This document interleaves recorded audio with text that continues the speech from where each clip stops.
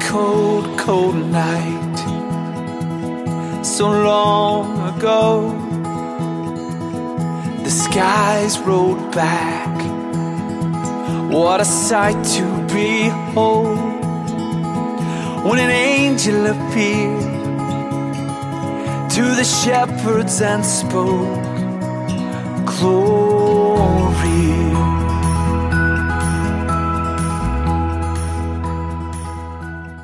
Well, thank you, Franco.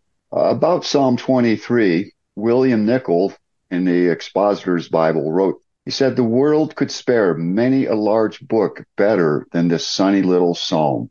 It has dried many tears and supplied the mold into which many hearts have poured their peaceful faith. Well, I think that's pretty good, the way he said that. And it's very true. The psalm itself has 122 words. That's it. And yet it tells the whole story of God's love for us and what he's done for us. It's about our shepherd, Jesus Christ, the good shepherd. And if this psalm was the only thing we knew, it would enable us to live the abundant life that our shepherd promised us in John 10. So today, out of those 122 words, I'm only going to look at 16, but it's really a blessing. And I think it just addresses so many needs that we have in life as we go through and walk with God. And that's Psalm 23:3 says, he, talking about Yahweh, our shepherd, your shepherd, he restoreth my soul. He leadeth me in the paths of righteousness for his name's sake. So that's what I want to take a look at today. And we saw that our shepherd takes incredibly good care of us. He's always attentive to us and he watches over us.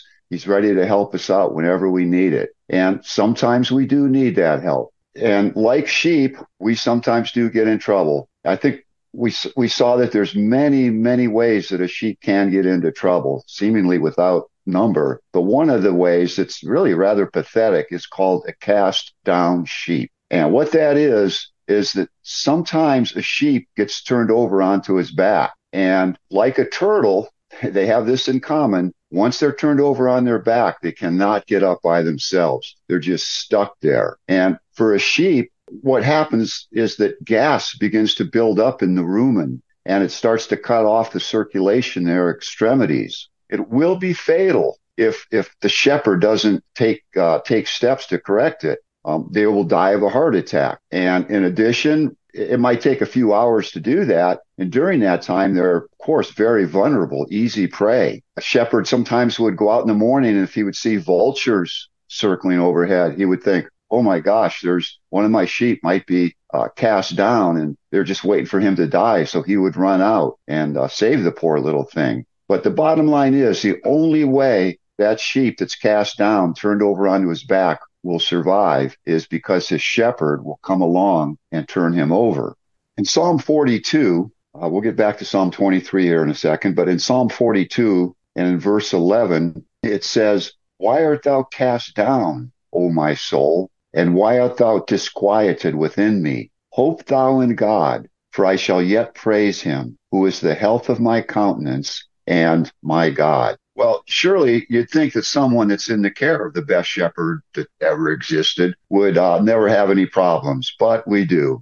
That's our life, and we will until he comes back. But when we do get cast down, we know that he will help us. In Galatians, it says that we can be overtaken in a fault, and we can face intense pressure, problems in life, different things come up, financial, relationships, jobs, just many, many things. And sometimes we just get overwhelmed, and we have to be very careful because once you become overwhelmed, it's very easy to focus on the situation and to try by yourself to come up with some kind of plan or way to get out of it. But when David said this, why are you cast down, my soul? And by the way, I think he had every right to feel a little uneasy there because remember, he was being chased by the king Saul, the man whom he loved, as well as his own son who were trying to chase him down and kill him. So yeah, I could see how he could get bummed out every now and then. But, and he would express that. He said, why are you cast down, O my soul?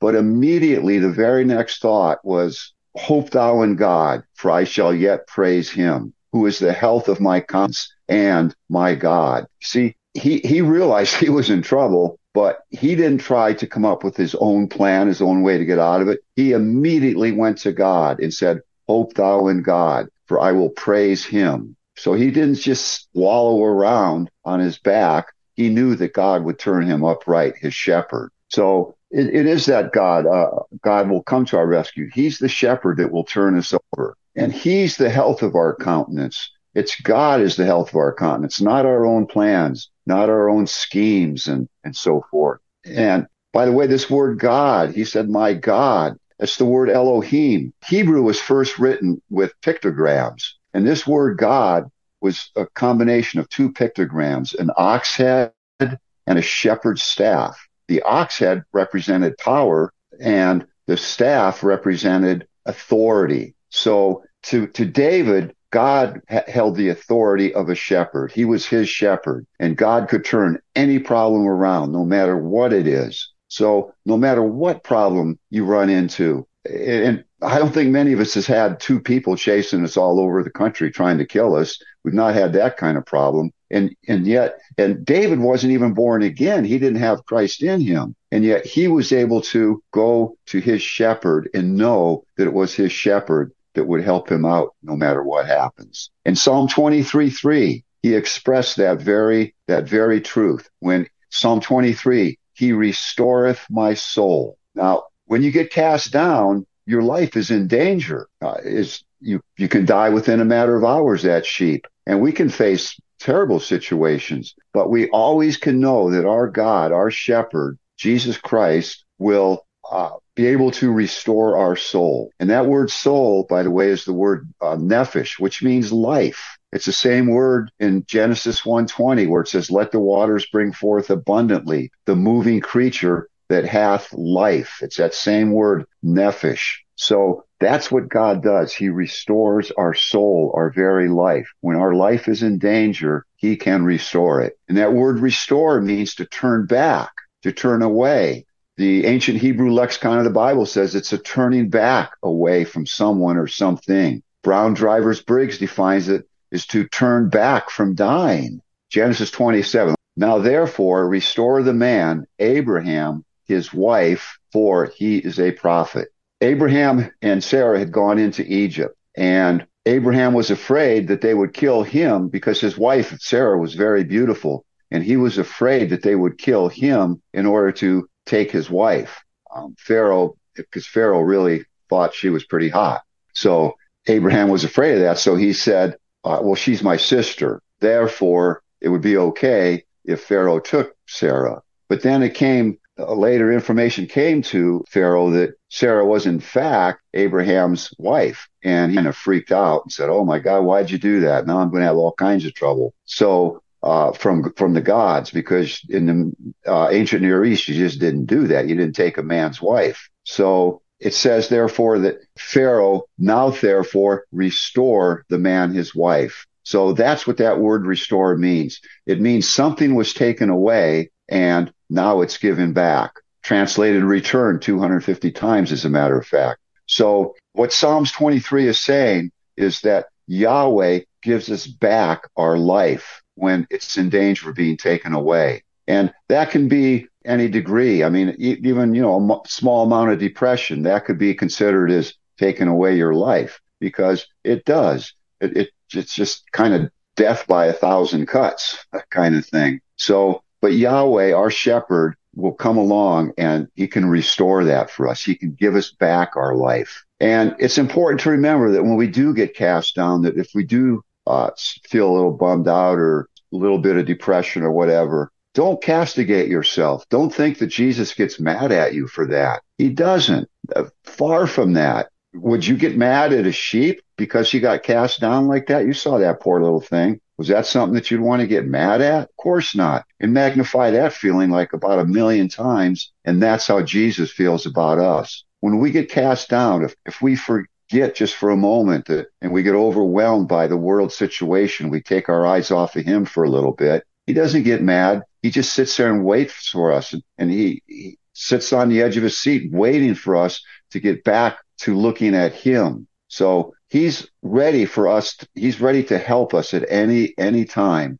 we are to him, we're the biggest concern for him. And he has compassion for us. Remember how he wept over Jerusalem. He saw what they were about to face. And despite what they were going to do to him very soon and what they had done for the last 4,000 years, 2,000 years, he wept over them because he felt so bad for them. He wanted to return them to life. So that's our shepherd's desire. That's his will. That's why he lives. And the Jewish Study Bible translates that phrase in Psalm 23, he renews my life. He renews my life. Sometimes it gets a little threatened, but he'll renew it. Rotherham's emphasized Bible says, my life, so if you like Old English, you still got it with his Bible. He restoreth, my life he restoreth. In Psalm 56:13, it says, for thou hast delivered my soul from death.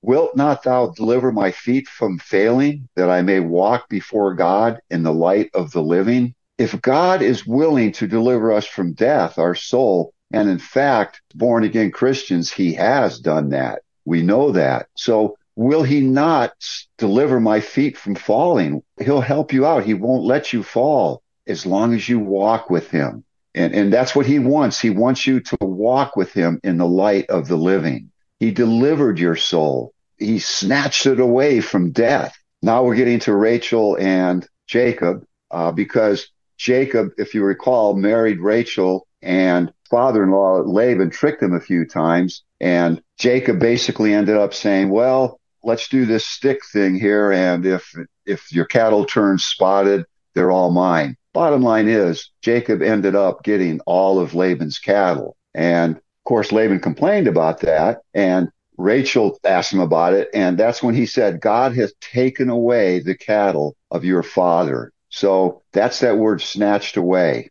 And that's pretty, I think, because that's how God snatches our life away from death. And again, death can be, it's in degrees. Sometimes you feel like, geez, I wished I would die. But even little things, it's just, bottom line is, it takes your mind away from God, and it's a carnal mind. And if you recall, the carnal mind leads to death. So this doesn't have to be, actual death, like, you get in a car wreck or something like that. He delivers you from even the little things. Whatever, as soon as you go back to God, he's right there to snatch you away from whatever is bothering you, from whatever little irritation there is. He'll just take care of you because that's his shepherd. He sees you on your back, he'll flip you over in no time, and you'll be right back to normal. Your soul will be restored. Your life will be restored. And I might mention too that it's not always a crisis that can get you cast down. It can be when things are going really well. You become dependent upon your job because it's going so well, or your money. You don't have to worry about money anymore. So you think you got it made.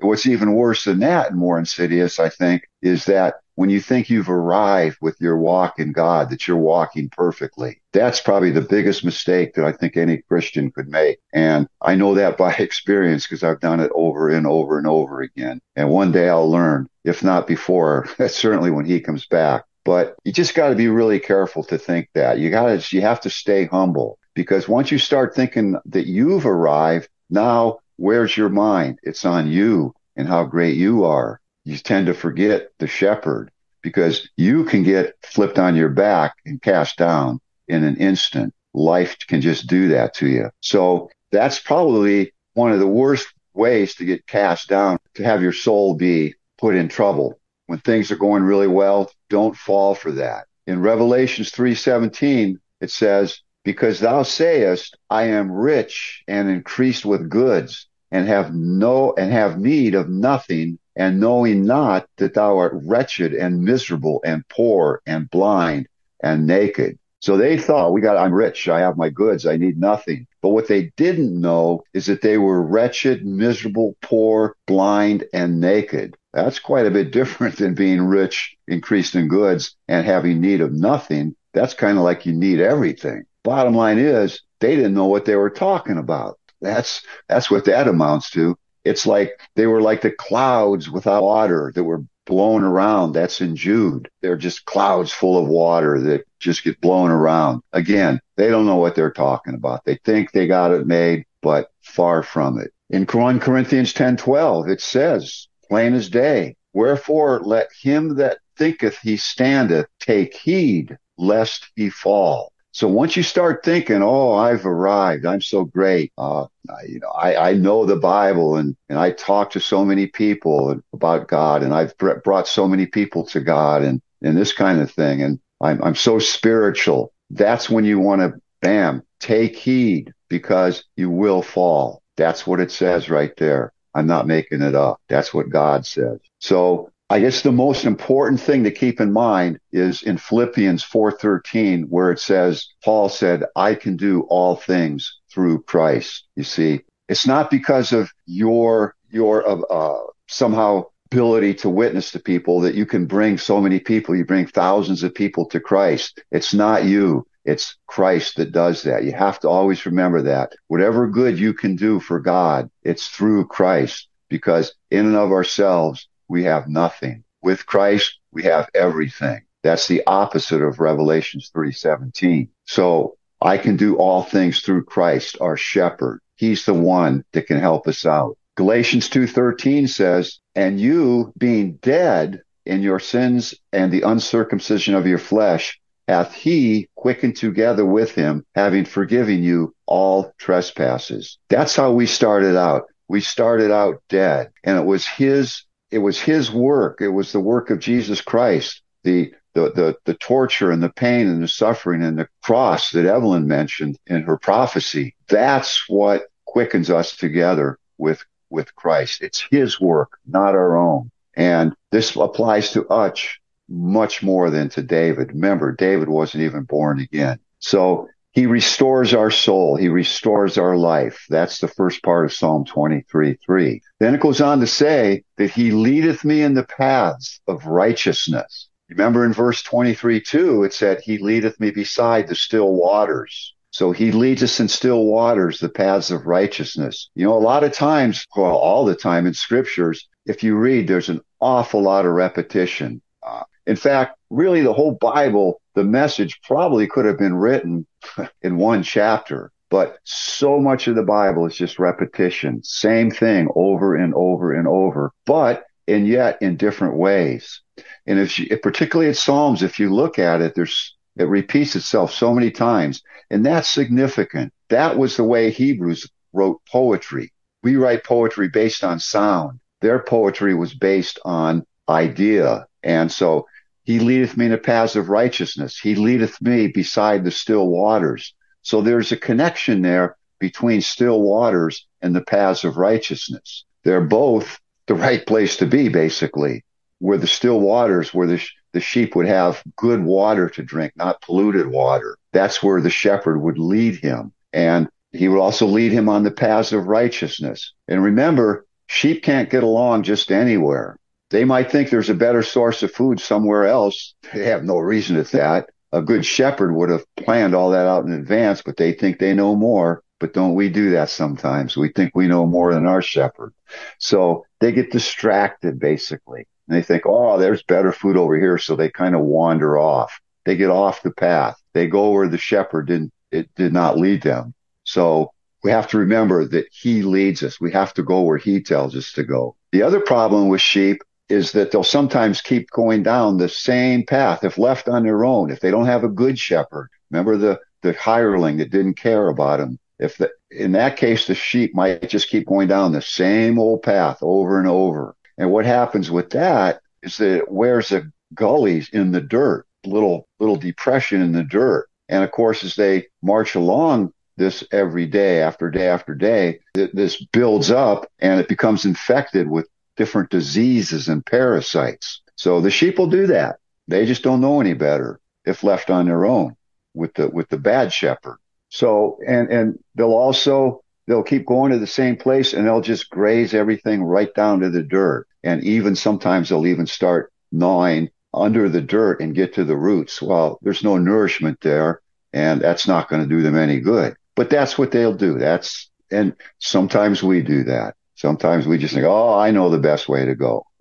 We forget our shepherd. But like sheep have to be led to new pastures constantly, and they have to be rotated. The pastures have to be rotated, and it requires a lot of planning. Usually, a really good shepherd will only let his sheep graze at a certain place for maybe a week, maybe 2 weeks, but no more than that. Then they have to plan ahead as to where's the next place they're going to take them. And that's what our shepherd does for us. We don't stagnate in the same old spot. We move along. And even though we don't want to, sometimes we would rather just go in the rut we're in with all the disease and parasites.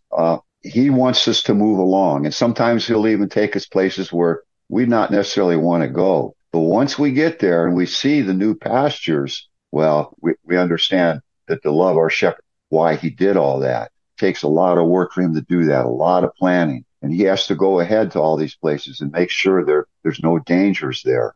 In Ephesians 2:10, it says, we are his workmanship, created in Christ Jesus unto good works, which God hath before ordained that we should walk in them. God made a path for each and every one of us, very special path, one for each individual that he thought out in advance. And he leads us, he guides us. Psalm 77:20 says, thou leddest thy people like a flock by the hand of Moses and Aaron. So he led them, he leads us, and he has that plan. He plans ahead for what we got to do. And he knew when he was leading Israel, he knew exactly where they were going. He had it all planned out, and he had taken them to a land of milk and honey, and he led them there. They had to follow. Many times they didn't. They rebelled many times, but the good shepherd, again, does not get mad at them. He just restores their life and brings them back to logic and reason and say, hey guys, listen up. You're going the wrong way. I got a plan. Let me carry it through with you guys. In Psalm 78, in verses 52 and 53, it says, but God made his own people to go forth like sheep, and he guided them in the wilderness like a flock. Okay, remember I said a lot of repetition, but it's different ways, different situations. So they're all slightly different. And you look for those differences, and they tell the whole story in themselves. They really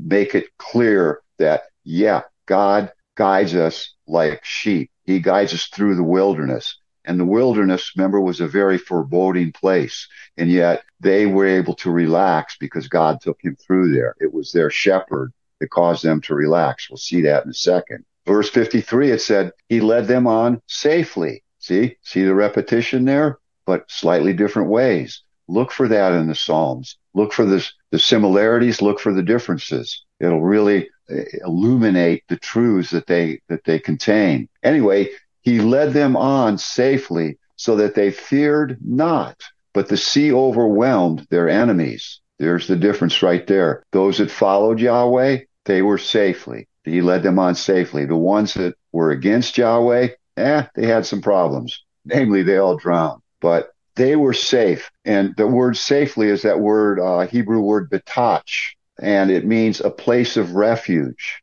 safety, the fact and the feeling. So not only are you safe, but you actually feel safe. And that's what God did to Israel. Why they were in the wilderness, a place of great danger, and yet they felt safe.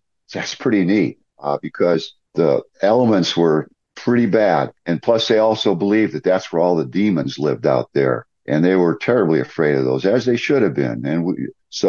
But they felt safe with Yahweh. They had no problems being there just because he was their shepherd. He was leading them. And as we go through life, we face a lot of things. There's a whole spiritual world in addition to this world that we see with our eyes. And this spiritual world is filled with all kinds of spirits, good and bad spirits. Luckily, for every bad spirit, there's 2 good spirits. So we got to keep that in mind. But there are the bad spirits, and they want to take our life. But if we stay on the right path with our shepherd, we don't have to worry about it. We can feel safe no matter what. Doesn't matter about all those spirits that would like to really take our life. We can just walk through that and not have any concern for it because we know our shepherd is there protecting us at all times. In Judges, Dan was looking for land to live in. They weren't able to conquer I believe it was the Philistines, which is their original inheritance. They weren't able to conquer it, so they had to go find some other place. And they were looking around, and they sent 5 people to go out and spy the land. And these guys came back and said, then the 5 men departed and came to Laish and saw the people that were there in how they dwelt careless. That's that word detach, place of refuge. They dwelt careless after the manner of the Sidonians, quiet and secure. That's also the word detached, secure. It's a different form of the word, but it's basically the same Hebrew word. So they were careless, they were quiet, they were secure. And the word quiet is the same word used in Joshua after they had gone into the promised land and they conquered everybody.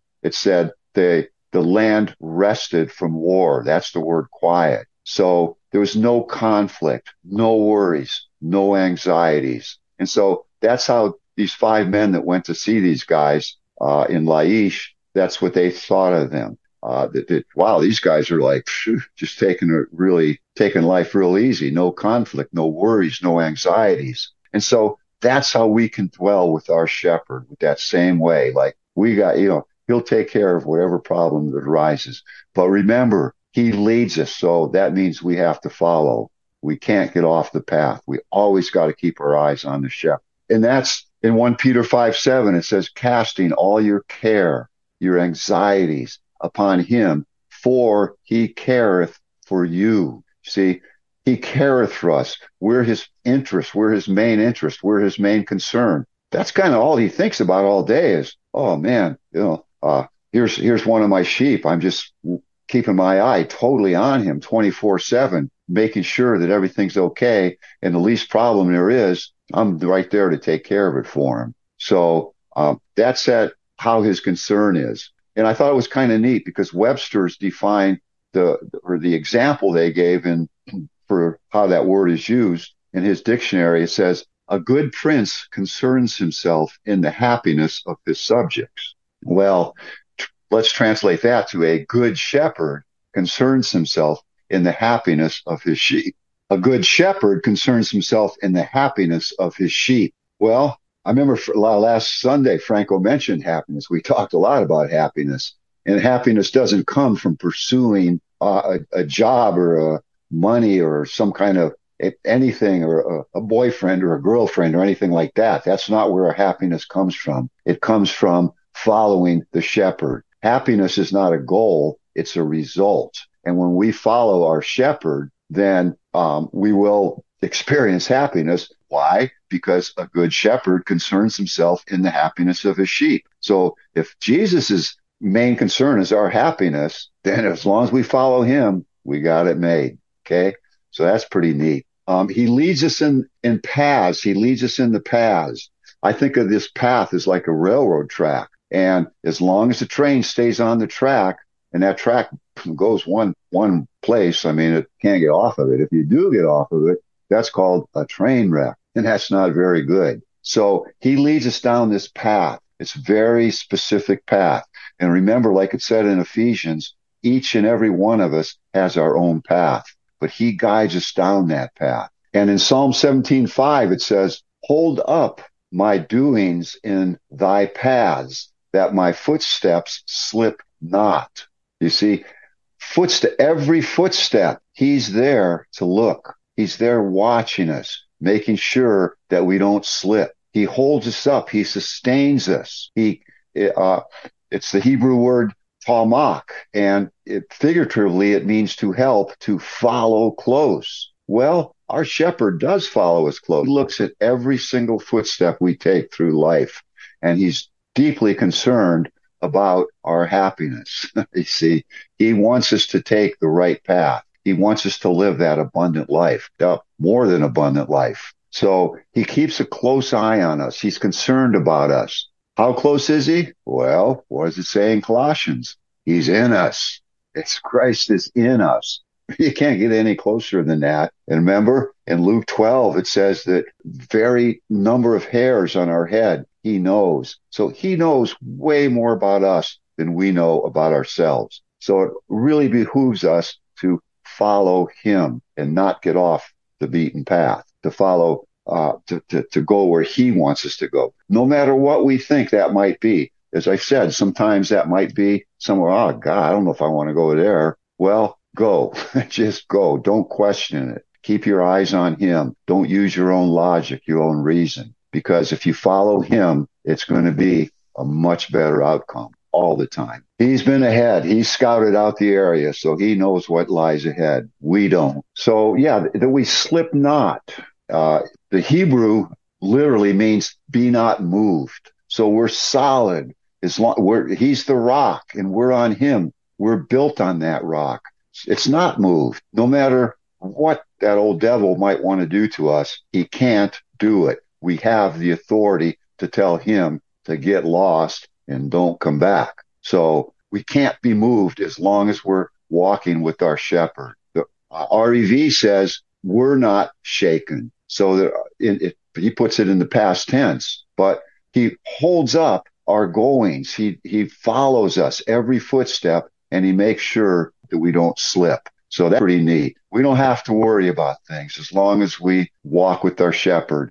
And we don't have to try to figure out every little detail of our life. We just, when we get in some kind of trouble, our very first thought should be, what should I do, God? Not, okay, let me see now. This is the problem. If I do this, and yeah, that seldom works. That seldom works. But when you walk with God, he will tell you what to do. And we walk down the paths of righteousness. That's where he leads us down the paths, the tracks of righteousness. Now that word righteous just means the right, the natural, the moral or legal, the correct way. Interestingly enough, Brown Rivers Briggs says abstractly it means equity.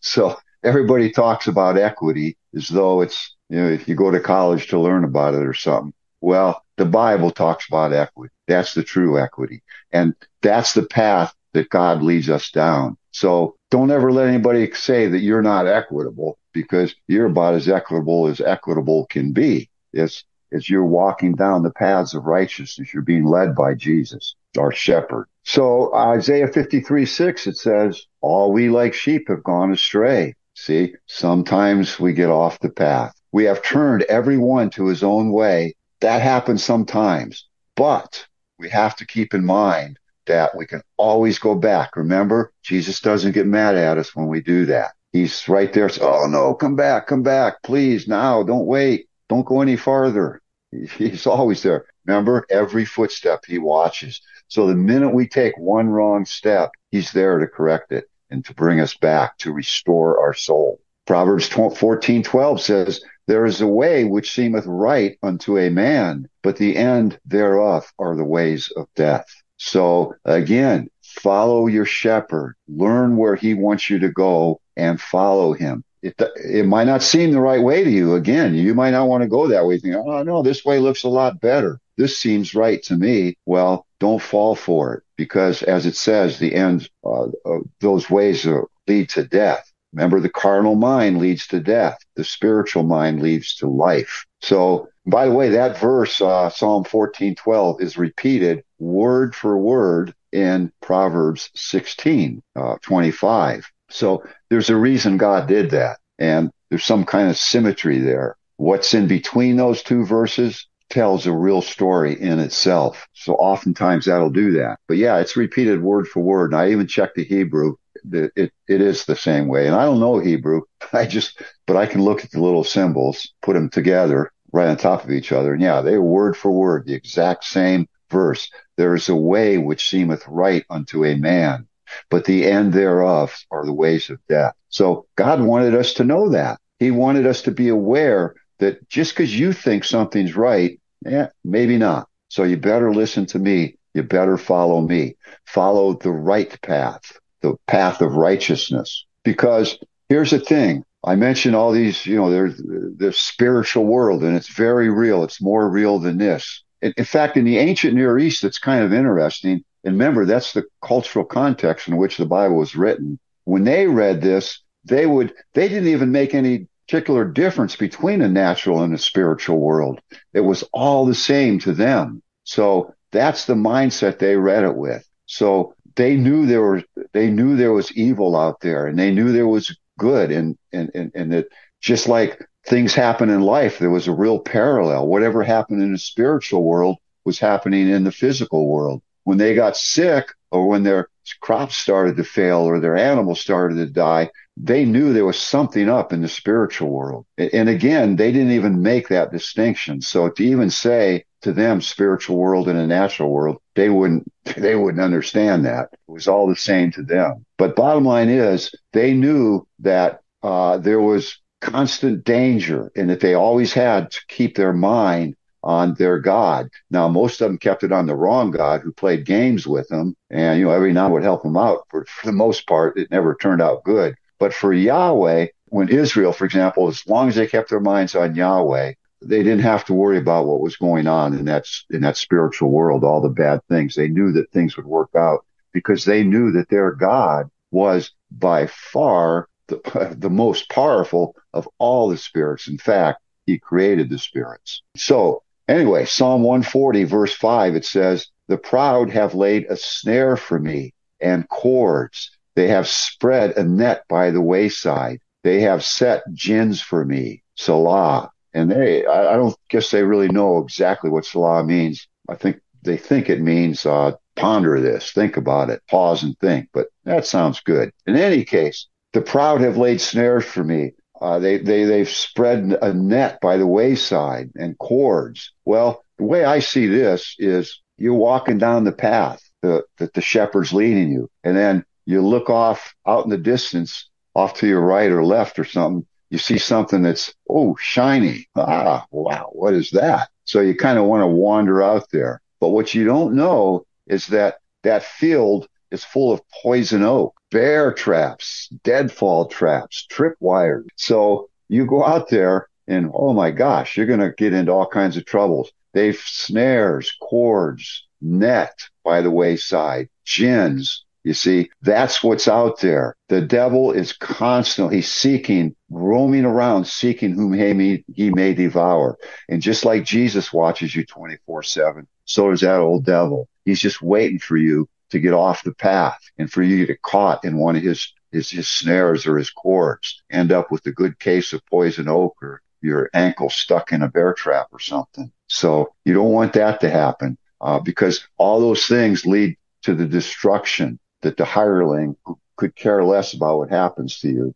And that was from John 10:10, and 10:11, where Jesus is the good shepherd. The hireling, the one that doesn't care, that's what's going to happen.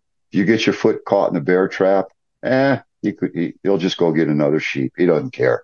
So, but your shepherd's not like that. Not at all. He'll not only come and get you out of the bear trap, but he'll heal it like it never happened. John 14:6, it says, Jesus said unto him, talking about Thomas, "I am the way, the truth, and the life. No man cometh unto the Father but by me." Well, there's the path right there. Jesus Christ is the path. He's the way. He's the truth. He's the life. The way is the truth, and that is the life. That's the path we follow, through Jesus Christ. Other way. Otherwise, you're going to get fouled up.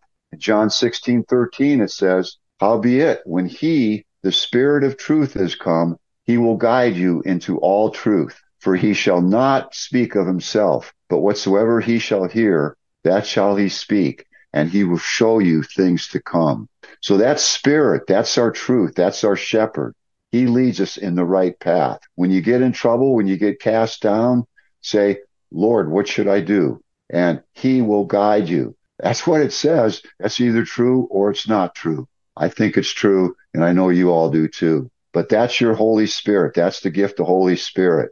That's the Christ in you, the one that's watching over every step you take. Just ask, "What should I do?" And he'll tell you. Which path should I follow? He'll tell you. Finally, the last phrase in that is that he leads us down paths of righteousness for his name's sake. So the name in the ancient Near East, somebody's name was very, very important. Not so much like we think of it today. We name children just because we think it sounds good or something. But for the ancient Near East, a name was very, very important. A parent would, when a parent would name someone, they would expect or at least hope that a child would live up to that name. And that's why there's so many names with Yah or El in them, because that was God. And those are the words for God or indicated God. And so people expected their child to have power and be a good person and so forth. Well, a good shepherd is very concerned with his or her reputation. And so is Yahweh. In Proverbs 22, it says, a good name is rather to be chosen than great riches, and loving favor rather than silver and gold. So a name and favor amongst people meant more than riches, more than gold to someone from the ancient Near East. And they were very concerned about what people thought of them. We tend to think of ourselves in a certain way, and we don't care what other people think for the most part. So I think I'm a good guy. Well, everybody all my neighbors think I'm an awful guy, but I don't get the hint. And I just keep going on being an awful guy, but I think I'm a good guy. That's not how it was in the ancient Near East. And even today in many parts of the world, you think of yourself what other people think of you. If they think you're a rat or something, you're a bad guy, then you think, okay, why are they thinking that? Maybe I better do something. Now, take that with a grain of salt, of course. So you got to take that within limits. But the principle is there that they were very concerned about their name. Now, God's name is Yahweh. He said that. And that's what he wanted to be called. And that, of course, means I am what I am, or I will be what I will be. It means basically that it shows his resourcefulness to fulfill his plan of redemption. And it shows his resourcefulness to watch our steps and to make sure we go the right way and to plan the right way for us, like the shepherd would do for his sheep. So it's used in relation with God and his covenant and his personal relationship with people. So his name Yahweh was very, very important to him. It says God guides us for his name's sake. That's Psalm 23:3. He forgives us for his name's sake. That's 25:11. He leads us for his name's sake. Same as guide, repetition there. 31:3. He helps us for his name's sake. That's 79:9. He delivers us from sin for his name's sake. Same verse, 79:9. He deals with us out of his goodness for his name's sake. 109:21. And finally, he makes us alive for his name's sake. 143:11. So again, the repetition there, for his name's sake, all those things he does for his name's sake. Now, that's all he can do. His name is Yahweh. He will provide. He'll show his resourcefulness. Therefore, that's all he can do. That's why he deals with us in all these good ways. He guides us. He forgives us. He helps us. He delivers. That's just what he does. That's his nature. So it's important to know that our status with God, what he does, is nothing to do with our own doing. Jeremiah 47 says, though our iniquities testify against us, that's what we do. We do iniquities that testify against us, but act for your name's sake. Yahweh, for our apostasies are many. We have sinned against you. But despite what we did, just because God is all those things, that's what he more or less has to do. So for his name's sake, that's why he leads us down the paths of righteousness. God has restored our life. He's restored our soul. We know that we have passed from death unto life. That's 1 John 3:14. So God has restored our life. He leads us in the right path. We already saw some of this. For as many as are led by the Spirit of God, they are the sons of God. That would be us. We're born again of his seed. So we are led by the Spirit of God. We can be, but we just got to follow. And it also says that we are his workmanship, Jesus, unto good works, which God hath before ordained that we should walk in them. That's Ephesians 2:10. We already saw that. So that's how he leads us in the right path. He has that path for us. All we have to do is follow. And he does it for his name's sake. In Ephesians 1:5 and 6, it says, having predestined us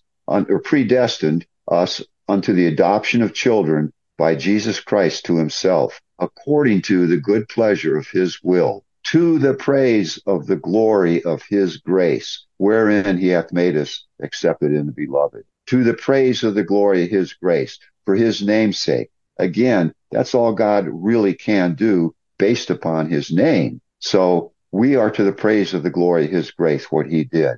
Nothing to do with us. And finally, in Ephesians 1:12, it said, we should, it better translated, we would be to the praise of his glory. And that's in the context of the sacred seat. So he chose us in him before the foundation of the world, that we should be holy and without blame before him. And he did that all to the praise of his glory. So it's for his name. It's not anything with us.